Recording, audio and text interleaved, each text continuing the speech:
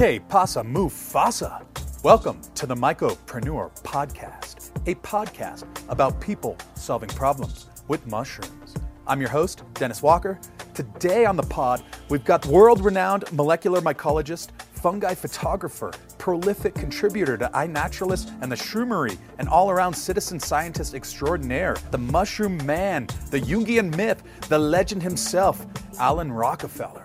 This man even has named and described dozens of mushroom species that were previously unknown to science. He's traveled the world in search of rare fungi, and boy, has he found what he is looking for. Some of Alan's contributions to the world of mycology include describing and documenting over 15 different species of bioluminescent mushrooms in the mountains of southern Mexico, collaboration on 5 different peer-reviewed mycology-related articles in scientific journals, despite not ever having gone to college himself. And perhaps most importantly, he's been a prolific champion of citizen science in the field of mycology and a contributor to iNaturalist with almost 20,000 observations, 4,300 different species documented, and almost 15,000 identifications to his credit on the forum.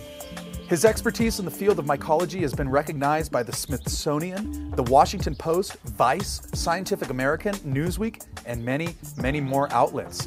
And today, he's going to drop knowledge on his journey into the upper strata of mycopreneurism. So let's get this show on the road. Que pasa, Mufasa? Alan Rockefeller. Welcome to Mycopreneur. Hey, good to see you. So you have a soft spot in your heart for the incredible mycodiversity in Mexico. You've published and presented extensively on the mushrooms of Mexico, led tours down there, and discovered numerous new species that were previously unknown to science. When did you first start going down to Mexico to research and document mushrooms? First time I went for mushrooms was 2007. I missed this year, but this is the first year I've missed since then. I saw that last year you led a group expedition down to the Feria de Hongos in Oaxaca, which is their world-renowned annual mushroom fair in the state of Oaxaca, Mexico. Are you planning to lead more of these types of mushroom tours in Mexico or elsewhere in the future? Yeah, seems likely. It was kind of difficult for a few reasons. Like we hired a driver and he didn't really like all the mud and the bumpy roads and stuff like that.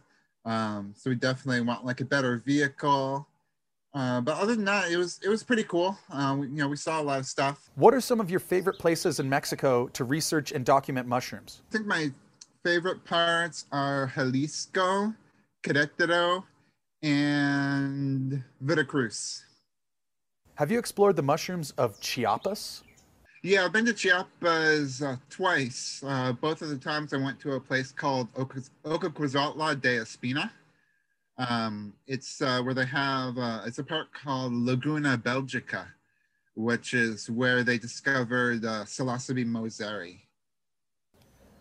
Up in the highland region of Chiapas, where I live, there are hundreds, if not thousands, of different types of mushrooms that grow in the forests around us. But interestingly enough, there seem to be no psilocybes that grow here. There's no local indigenous tradition with them. I've never heard of someone identifying a psilocybe up here in the highlands, even though they grow in abundance at comparable altitudes in other areas of Mexico, like the Sierra Mazateca range of Oaxaca. Have you ever discovered any psilocybes growing in the highland regions of Chiapas?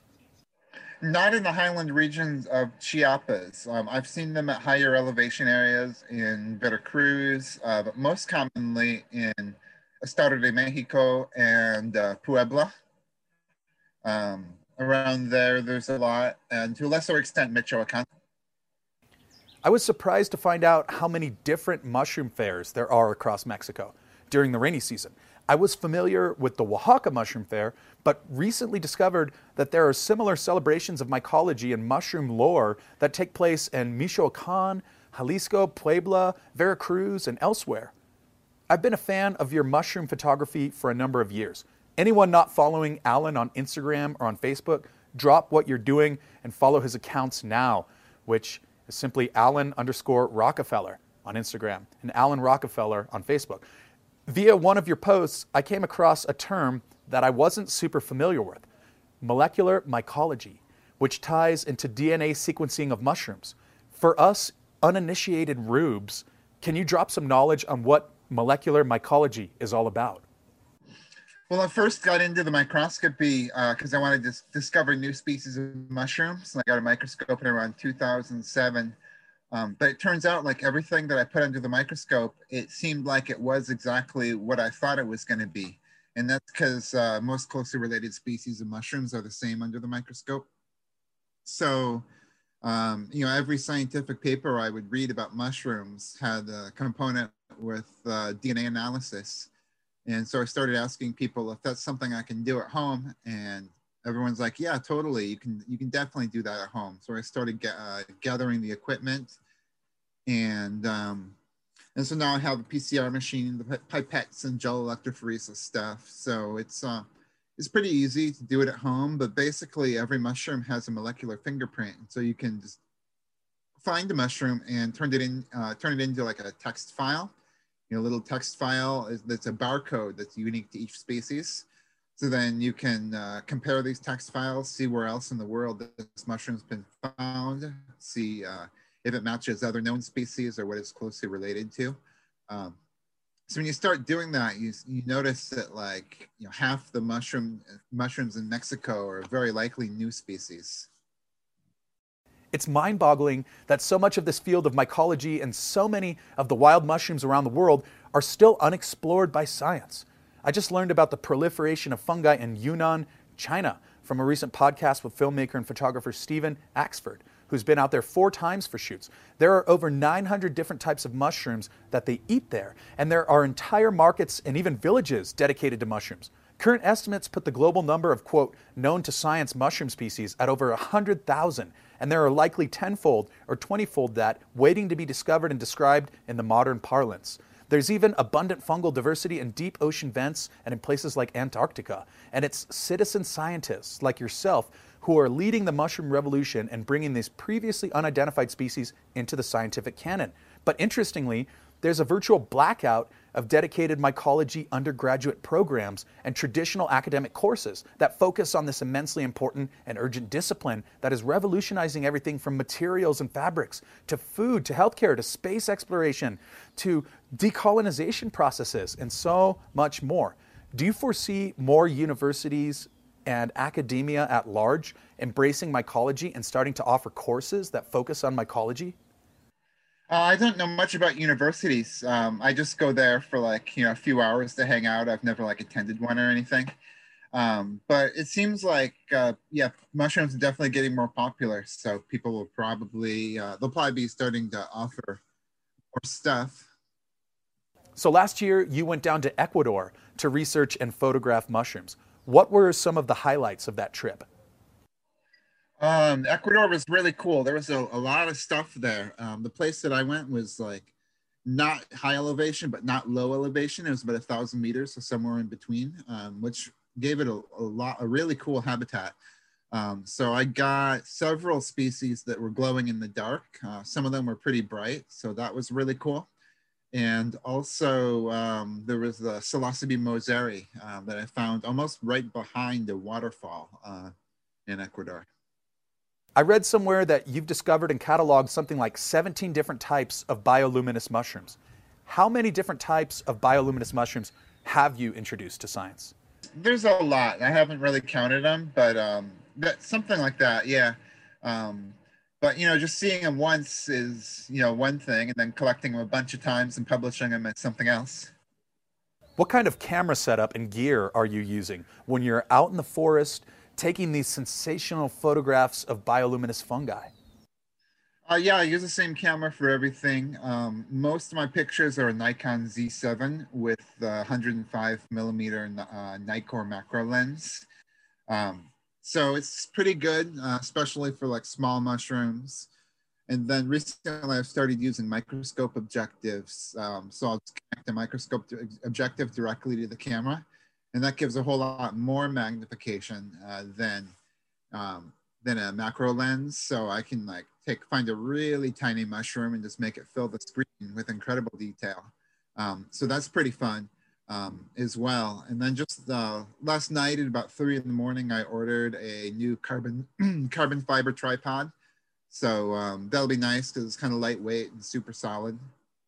A lot of people in the world are still unfamiliar with what mycology actually is and what a mycologist does.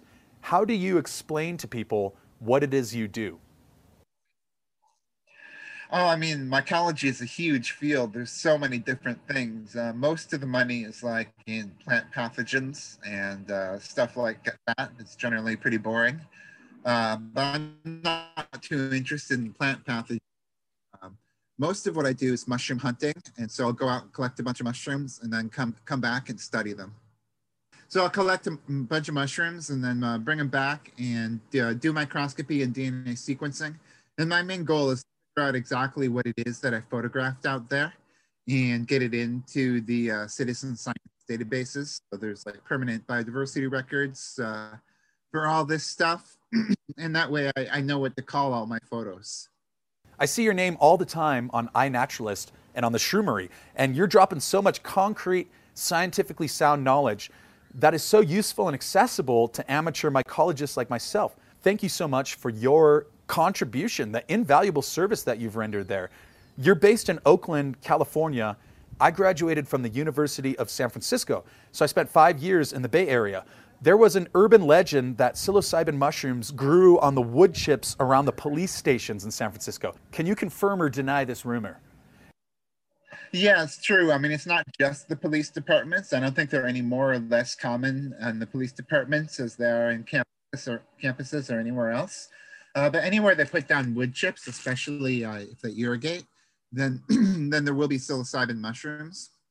And they certainly landscape police departments with wood chips. So yeah, they're there.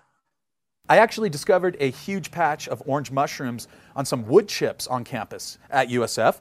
I picked a number of them and preserved them in honey to try to figure out what to do with them. I was unfamiliar with iNaturalist at that point, and certainly also unfamiliar with molecular mycology. And when I went back the next day to show the patch to a friend, someone from the campus grounds crew had burned the mushrooms. They were still there, but were literally charred to a crisp in a controlled burn. And I found that very disheartening and almost sort of representative of the establishment's mycophobia.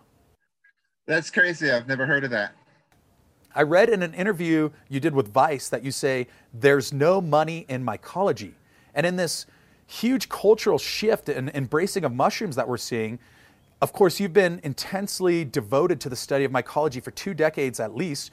Now there's this sort of gold rush around mushroom products, from materials and packaging to mushroom leather to national defense even, cosmetic appliances. The list goes on and on.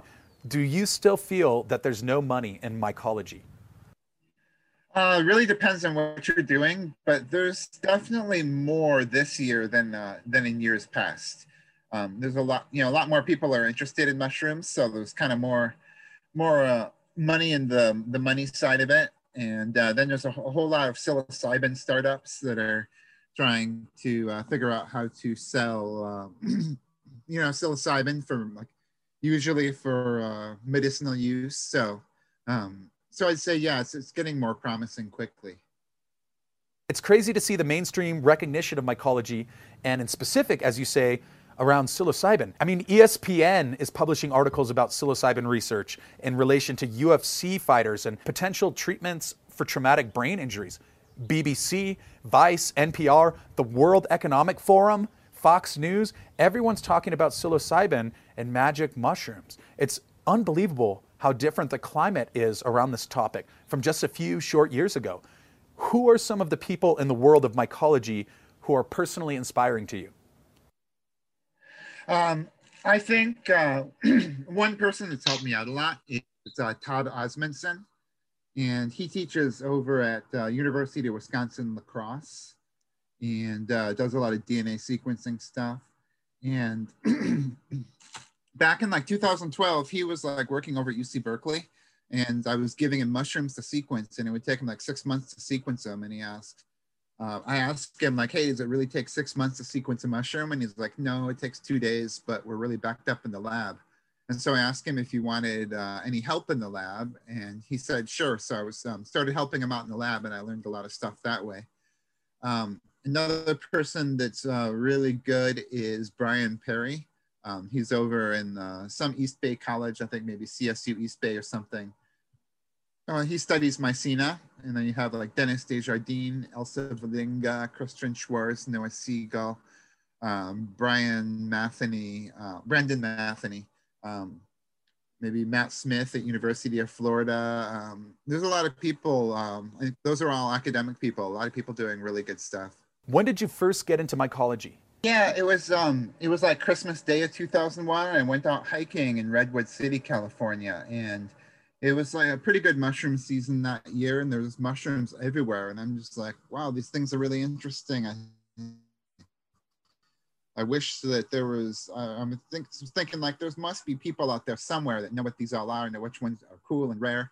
But I didn't really know how to get in touch with those people back then. But I started taking pictures of them and just paying a little more attention to them. And when I saw them, just pick them up and look at them more closely.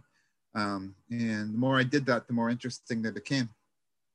Now, you live in a place where there's an abundance of mushrooms in the wild, the Bay Area and Northern California in general. We've also discussed your forays in Mexico and Ecuador. Without giving away any GPS coordinates or anything, what are some of your favorite places to go hunting for wild mushrooms? It really depends on the time of year. There's nowhere that's always, where mushroom season is always good, though the season is shorter in some places than others.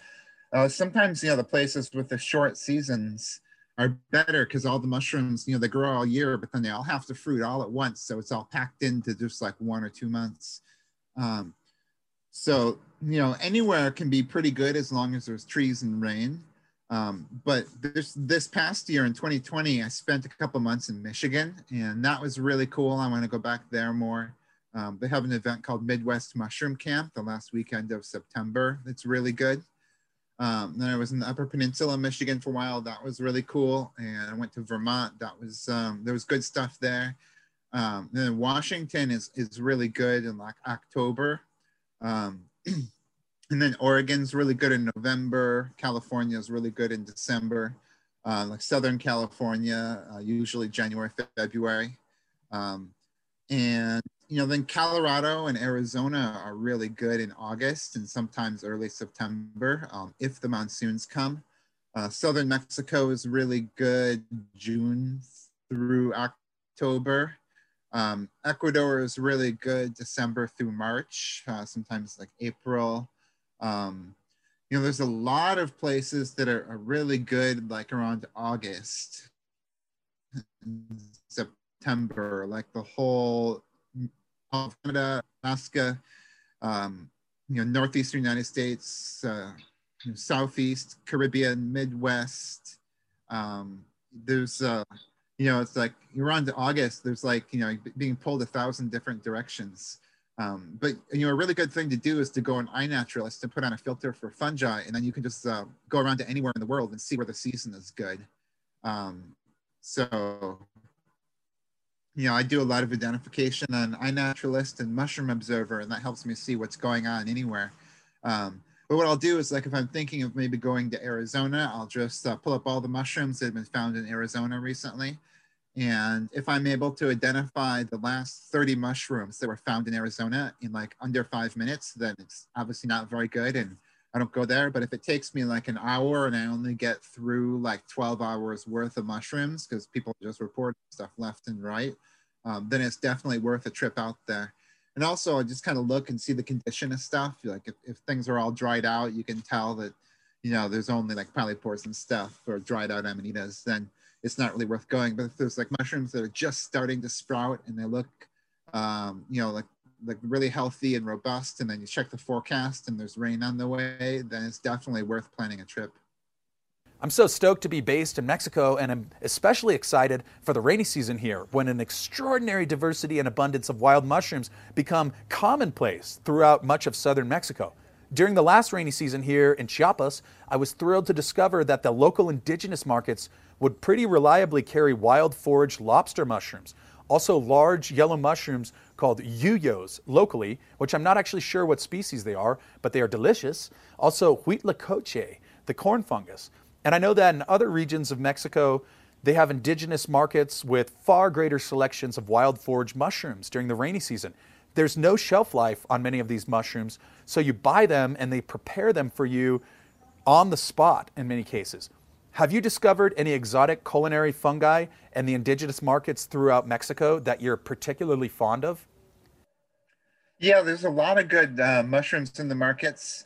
Not in all of Mexico, but if you go to Mexico City, anywhere between Chiapas and Mexico City, um, is where there's a pretty good culture of eating mushrooms. So, like all over Puebla, Veracruz, Oaxaca, a lot of the markets have wild picked mushrooms, and something people can do without a lot of monetary investment. They can just go out to the forest and pick mushrooms and sell them.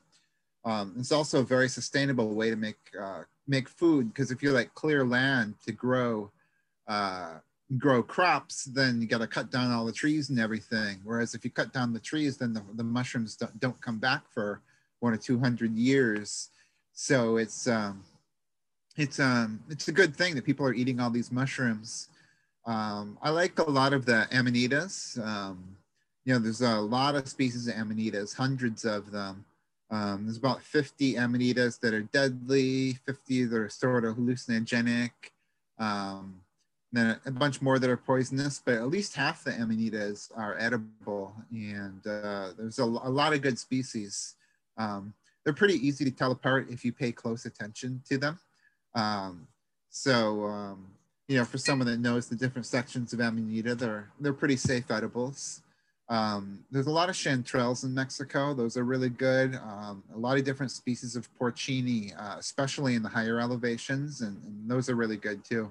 You just nailed the thesis of our podcast, To the Doors of the State Capitol, with that one. The indigenous people foraging for mushrooms and sustaining their livelihoods with the bounty of the forest is bona fide mycopreneurism. Whereas the prevailing slash and burn farming methods and monoculture are antithetical to the regenerative practices of foraging seasonal mushrooms and protecting the biodiversity on which these mushrooms are dependent. Keeping the ecosystem biodiverse and robust is a long-term game plan that over the course of many generations will return much greater value if properly managed. The slash and the burn and or monoculture model of economic production, which is prevalent down here, it turns around potentially huge profits on a short scale, but creates obvious and alarming consequences both environmentally and socially, and even economically, the longer you stretch out the timeline of the project. I still find it so interesting that despite this massive presence of wild mushrooms throughout southern Mexico and an indigenous tradition of fungi used for food and medicine, which spans millennia in certain parts of the country, there is still a prevalence of mycophobia throughout mainstream Mexican society. We're certainly equally as guilty of the complex of mycophobia in the United States. If you Google wild mushrooms in Chiapas, one of the first and most visible stories that comes up from several sources is on a mushroom poisoning in Chiapas that left 5 locals severely ill. Yet there's little mention of the more than 300 different types of other mushrooms that are regularly eaten by the same people and have been for many, many generations. Have you noticed the same sense of misunderstanding and outright fear of mushrooms in mainstream Mexican society? Mm-hmm. Yeah, in general, Mexico is, a slightly mycophobic culture. Hasn't really reached the mainstream in most places, but really depends on where in Mexico you are. The southeast, there's quite a few mushrooms in the markets, but if you go to like Jalisco or Michoacan, people are, much more, more fearful of mushrooms, and they don't eat them quite as often. And that's changing somewhat as the younger people get more into psilocybin mushrooms and medicinal use is figured out and that sort of stuff. Yeah, I think, United States is that way too. They're kind of mycophobic in the United States as well.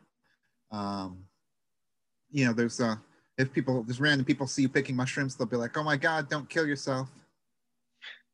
Let's talk about psilocybin for a minute. I've been flabbergasted by the meteoric rise of psilocybin in the popular consciousness and narrative over the last year in particular. 5 years ago, there were a handful of obscure journals and media reports that briefly touched on the psilocybin research being done at Johns Hopkins. But fast forward to today, and ESPN, BBC, CNN, Prime time and front page coverage is being given to psilocybin, and medical professionals and scientists at the world's top research centers and hospitals and universities are almost universally praising the upside of psilocybin therapy. Why do you suppose everyone is just starting to talk about psilocybin and sacred mushrooms now when they've been a part of our culture for almost 7 decades now? I think people are just starting to notice that it's pretty effective, both for addiction and for depression. And addiction and depression are extremely common, in every country in the world, and they're very difficult things to treat.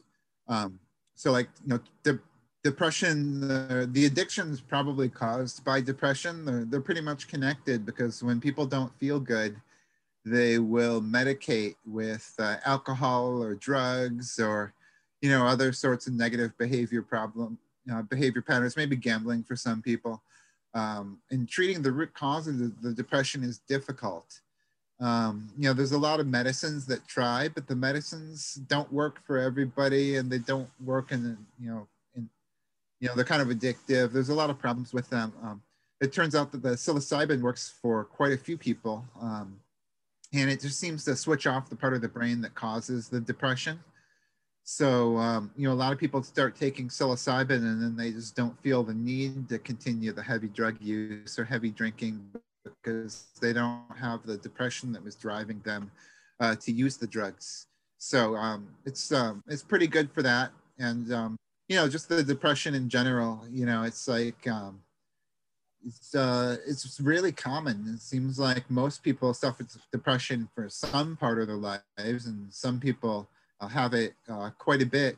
So I think it's only recently that people have noticed that it actually does take away depression in a lot of people pretty effectively.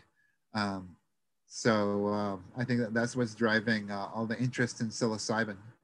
So you've been involved in the world of mycology since 2001. And back then, very few people had any idea what mycology was, let alone participated so intimately in it. It certainly had much more of an underground and offbeat subculture type of profile than the global phenomenon that we're witnessing today, as previously mentioned, with long overdue scientific and cultural interest being channeled into the world of mushrooms, and millions of people starting to pay attention to mushrooms and their benefits to humanity and the global ecosystem at large.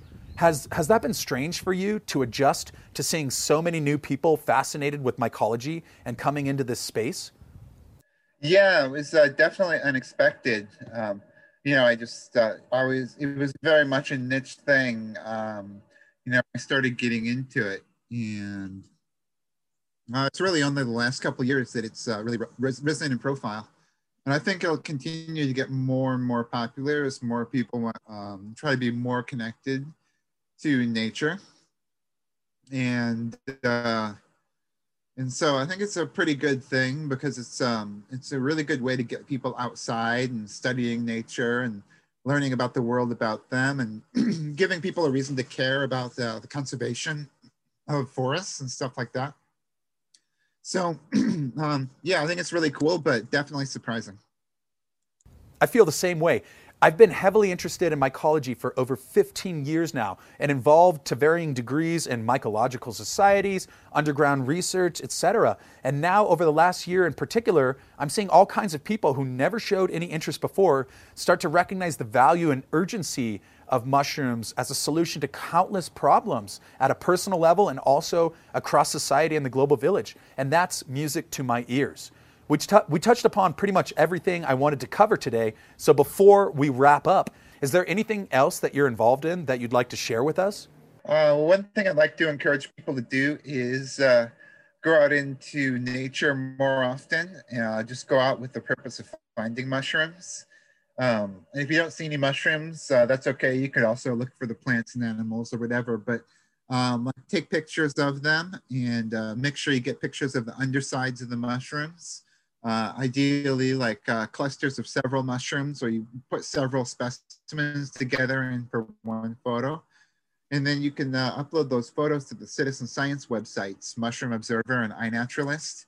And that creates a permanent biodiversity record, and helps you remember what the mushrooms are, and then helps the understanding of when and where and what they look what they can possibly look like and all that sort of stuff. So that's like something that just regular people can do that's really helpful.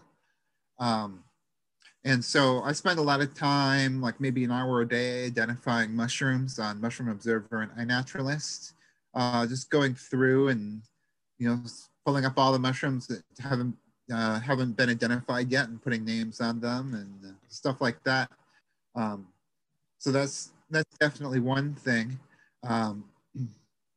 Right now I'm working on a whole bunch of different stuff. But I have, a little DNA laboratory in my house here. So I'm sequencing a whole bunch of stuff. I got about 60 PCR products in my freezer. So I need to do a few more and get 96 so I can send them off. Process all those results so I can figure out what I've been photographing. And I have probably about 5,000 bags of mushrooms here that need to be studied. And each one takes hours to study. So it's really a huge amount of work. But, it's pretty fun. And it's the sort of work where if I do it, people will definitely notice. But if I don't do it, nobody will notice. So that's good. There's definitely plenty of stuff to do. I started this week in a paper that's a multi-gene phylogeny of psilocybe. So figure out how all these things are related, and also naming a new species of psilocybe that's turned up recently in Florida. Man, I'm so excited about this citizen science movement and in particular, the exploding interest in the world of mushrooms and mycology. The guiding ethos of citizen science and mycopreneurism is that there are no institutional gatekeepers. The mods are asleep. Start cultivating. Start foraging. Get lost in the woods with your camera for a while, like Alan. This movement is for everyone. There's so much research and so much innovation happening outside the ivory towers of academia and in the blind spots of the scientific establishment with the mushroom revolution. Get out there, mycopreneurs. Stake your claim and tell us about it when you do. Hit up Alan on iNaturalist. Alan, thanks so much for coming on the Mycopreneur podcast today. It was a real treat for us, and we'll be closely following your work. And I hope to see you down here in Mexico one day, amigo. You're welcome. You too. Good talking to you. There's so much to cover in the mushroom universe and so many mycopreneurs leveraging the infinite potential of fungi to create a more ecologically balanced, inclusive, and equitable world for all of us mischievous little monkeys. I am completely stoked that you've chosen to spend some of your hard-earned time in our little corner of the Mycoverse. Hop on the gram, say what's up. At Mycopreneur Podcast, that's the handle. Don't get it twisted. We've got the full suite of social media up and running. Twitter, Mycopreneur. Got the YouTubes dialed in, Mycopreneur. Drop us a line. Tell your grandma and your kooky uncle. Tell your wife and your kids. If you're a mycopreneur yourself, you want to hop on the pod, by all means, willkommen, bienvenidos. Welcome. Don't be a stranger. Let us know your thoughts on this episode, and also let us know what you want to hear in future episodes. This is a team effort. Thanks for stopping by the Mycopreneur Podcast. Have a lovely day. We'll see you back here next week.